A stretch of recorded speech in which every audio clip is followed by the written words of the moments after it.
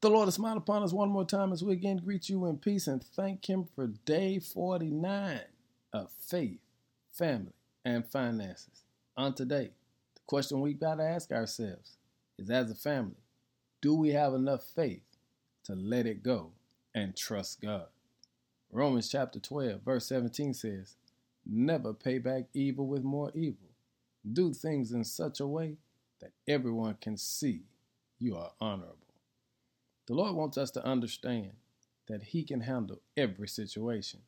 But if you want God to handle it, you've got to learn how to get out of the way. All of us, if we're honest, we've had some attacks. We've had some people challenge us. We've even been lied on, mistreated. We could go on. And there are times when you want to get them back. You want to pay them back for what they've done to you. You want them to feel the pain that you have felt, and even more. But do you have enough faith to take your hands off of it and let the Lord handle it? Because in reality, we've got to learn within the family to stop trying to get even. Payback is on the Lord's terms. The Lord will pay back whoever He needs to pay back in situations that have harmed you. But you got to understand what the text says. Never pay back evil with more evil. Do things in such a way that everyone can see that you're honorable. What is Paul saying? Even when you're hurt, even when you've been messed over, let people see that you trust God in every situation. Hey, family, there's too many people holding grudges within the family.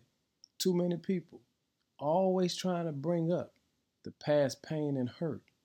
Too many people in the family who claim to be children of God, who cannot let go of what someone else did.